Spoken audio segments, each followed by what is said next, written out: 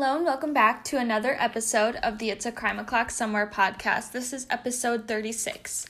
Today I will be talking about the murder of Craig Kelloway, a case that took place in Canada. My sources for today's episode are Crime Beat, Season 2, Episode 7, titled Two Doors Down, The Tragic Case of Mr. Kelloway, crimesbyholly.medium.com, atlantic.cv, ctvnews.ca, cba.ca, globalnews.ca, and the Calgary Herald. As usual, all of my sources will be linked in today's show notes. Two neighbors, a teacher and an engineer, meet for a casual evening of food and fun. Little did they know the dark and unexpected turn the night would take. Looked like just a couple of guys having a good time. Is there any serious bleeding? Yeah, all over everywhere. There was no indication that this was going to be the end result. He had me by the throat with my shirt twisted up. Right away you could see that there was a large amount of blood. That's pure rage for a person to do that to another human being. Craig Kelloway was a 31-year-old teacher originally from Glace Bay, Nova Scotia. Craig's mom, Monica, said that Craig was always moving when he was little. He enjoyed skating and hockey, and after university he found his true calling, which was teaching. He worked as a substitute for a while, but then announced that he was moving to Calgary for a new teaching job. His parents were shocked, but were happy for him. Once Craig moved, he started teaching at David Thompson Middle School. Craig was very involved with his students. He was their role model. He would tutor on the weekends and organize floor hockey games for the students. He was trustworthy, he was kind, and it was kind of like another father figure to me because, you know, the countless advice and hours he put into us as students, and there are testimonies and countless hours I can only imagine that other students had with him and interacted, and we wouldn't trade it for the world because it made us who we are today. Craig was already a father figure to some of his students, but in December 2012, Craig had a son named Blake. Although his relationship with Blake's mom didn't last, he fell in love with being a dad. By 2013, Craig began a new relationship and was building a house in a new neighborhood. Monica said that Craig called her several times a day and constantly kept them updated with the progress on the house. On May 4th, a Saturday, Craig met his new neighbors, Nicholas Raspberry and his wife. Craig invited them over for a barbecue and drinks. They agreed. Monica said the last thing she said to Craig was that she loved him. Craig said he'd call her later, but he didn't, and she just believed that Craig didn't call because he had company over. Early the next morning, officers arrived at Craig's parents' home. Harvey, Craig's dad, told Monica to stay in bed. I better get up. Monica said she went into her dining room. Police were there. So was her cousin. And I said, what's going on? She said, it's Craig. He's gone. I said, no, he's not gone. She said, Monica, he's gone. The pain in Monica's voice and in her eyes just broke my heart. The police told them that their son was dead.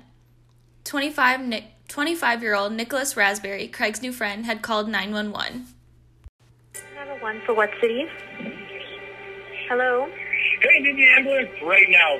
Okay, are you calling from Calgary? Yes, What the caller said next shocked police. there's a guy stabbed multiple times by me. Oh my God. When the police arrived, Nicholas was sitting at the kitchen counter. Craig was found gasping for breath on the living room floor. He passed away on the way to the hospital. Nicholas was taken into custody and charged 2 days later with second-degree murder. However, during Nicholas's interrogation, he told the police that he killed Craig in self-defense. The scene told a different story. There was a large amount of blood in the living room. Craig had several defensive wounds on his arms and hands. On one hand, his thumb was almost decapitated. While the police searched the home, they discovered that 3 knives had been used. A 4 to 6 inch blade was found in Craig's back. Another blade was found near Craig's body. The last knife was found on the kitchen counter and had been bent to an almost 45-degree angle. A chunk of the knife was found in Craig. Craig had been stabbed a total of 37 times. His autopsy proved how brutal of a killing this really was. Craig had 2 wounds to his jugular and thoracic aorta, which runs through the chest. He had several injuries to his lungs and diaphragm, which would have made breathing difficult. One of the wounds had been inflicted after Craig's heart stopped pumping blood. The police still wanted to hear what Nicholas had to say, so they could determine if it was self-defense or not. Nicholas said that the night had been fun. They started the night at Craig's, watched hockey, and had drinks. Then they moved to Nicholas's home. They even took a photo together, but less than an hour after the photo was taken, Nicholas called 911.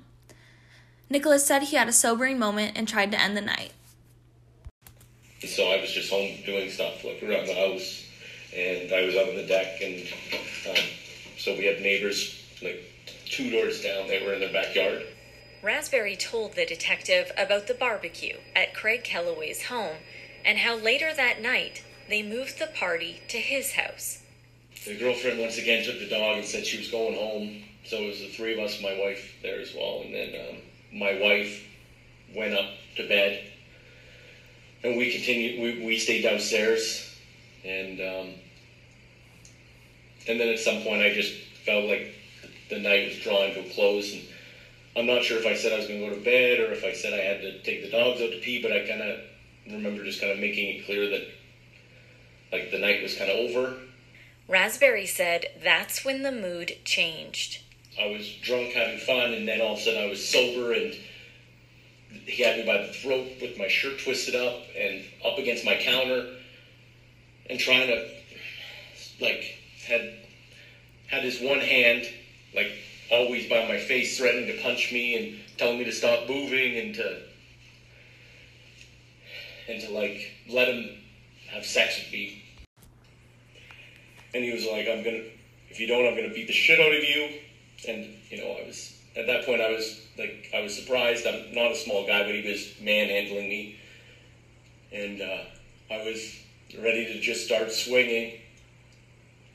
And then he said, your wife's upstairs, she's next. Raspberry told the detective that's when he grabbed a knife. I remember the moment of stabbing, and I remember being like, at this point, like, there's no turning back. Like, if he doesn't go to the ground, he's gonna kill me and maybe my wife. I think at one point either the knife fell or it broke or something, and I remember I grabbed another one and was pushing him away, and we made our way into like our kitchen is connected to our living room. Made our way to the living room. Okay. He fell, and it was over. He fell. I was done. All I remember is putting the knife back on the counter, grabbing my phone, and calling 911 and. No, there was no evidence at all that a sexual assault had occurred. There was no evidence in the autopsy that there was a sexual assault. Mr. Kelloway or Mr. Raspberry himself said that it was just the threat. As you can hear, the police don't really believe Nicholas's story. He said he reacted when he thought Craig was trying to have sex with him. He said he tried to scream for his wife, who had gone to bed. He said this might sound horrible, but, quote, better him than me or my wife, end quote. To Detective Russ Williamson, it didn't look like self-defense. Nicholas had no defensive wounds on his body. Most of the wounds on Craig had been to his back. Detective Trish Allen told Nicholas that she believed he was lying or leaving something out. She said maybe he, as a Nicholas, wanted to have sex with Craig. There was no proof of any kind that Craig had threatened to rape Nicholas. Craig's injuries proved he was no longer a threat. Nicholas spent 13 months in custody while awaiting trial. He was granted bail until his trial began in October 2015. The trial lasted a month at the Calgary Court Center. Nicholas was found guilty of the lesser charge of manslaughter. He was sentenced to 7 years in prison with 1.5 years of time already served. Craig's family, who was watching the trial from afar, was devastated. Manslaughter! But he stabbed him 37 times with 3 knives? That's murder! That's not manslaughter. It's unreal. I'm sorry, but that man, he just took our life away. Nicholas Raspberry doesn't seem like a man who has much remorse, if any. He is seen strutting on the street and smirking. In June 2020, he was granted day parole. Detective Russ Williamson said he still doesn't believe Nicholas's story. Was it one of those cases that just, like, will always bug you? For sure it will. Yeah, it absolutely will. Just knowing that piece as to what had happened within those last few moments of those individuals from the time that picture was taken and 20 minutes later when Mr. Kelloway was dead. What turned from 2 guys hanging out, looking like they're having fun and they're drinking buddies, to one of them ended up dead with 37 stab wounds, 32 being in the back. This is definitely one that still a lot of investigators still shake their head at, and what the heck happened. This case is heartbreaking. You can just see the pain in Monica's eyes. If this case had taken place in the U.S., Nicholas would be in prison for life. We have prisoners who are in for life for a drug charge, and this guy gets off for stabbing someone 37 damn times. It's so clear that this was not self-defense. There are many people out there that believe maybe Nicholas came onto Craig and snapped when he realized what was happening. Whatever happened that night, it's so clear that Nicholas was the aggressor, not Craig. Nicholas is out there, a partially free man, while Craig will never see his son grow up. Now for a lighter note, my book recommendation for this week is What She Knew by Miranda Ricks. Summary: 9 years ago, Stephanie's best friend vanished. Now she's back to haunt her. Life has been good to Stephanie, married to college professor Oliver with 2 adorable children. She lives in a lovely house surrounded by beautiful things. It hasn't always been like this. 9 years ago, Stephanie's flatmate, Allison, vanished, presumed murdered. It was a horrible time, and Stephanie tries hard to not think about it.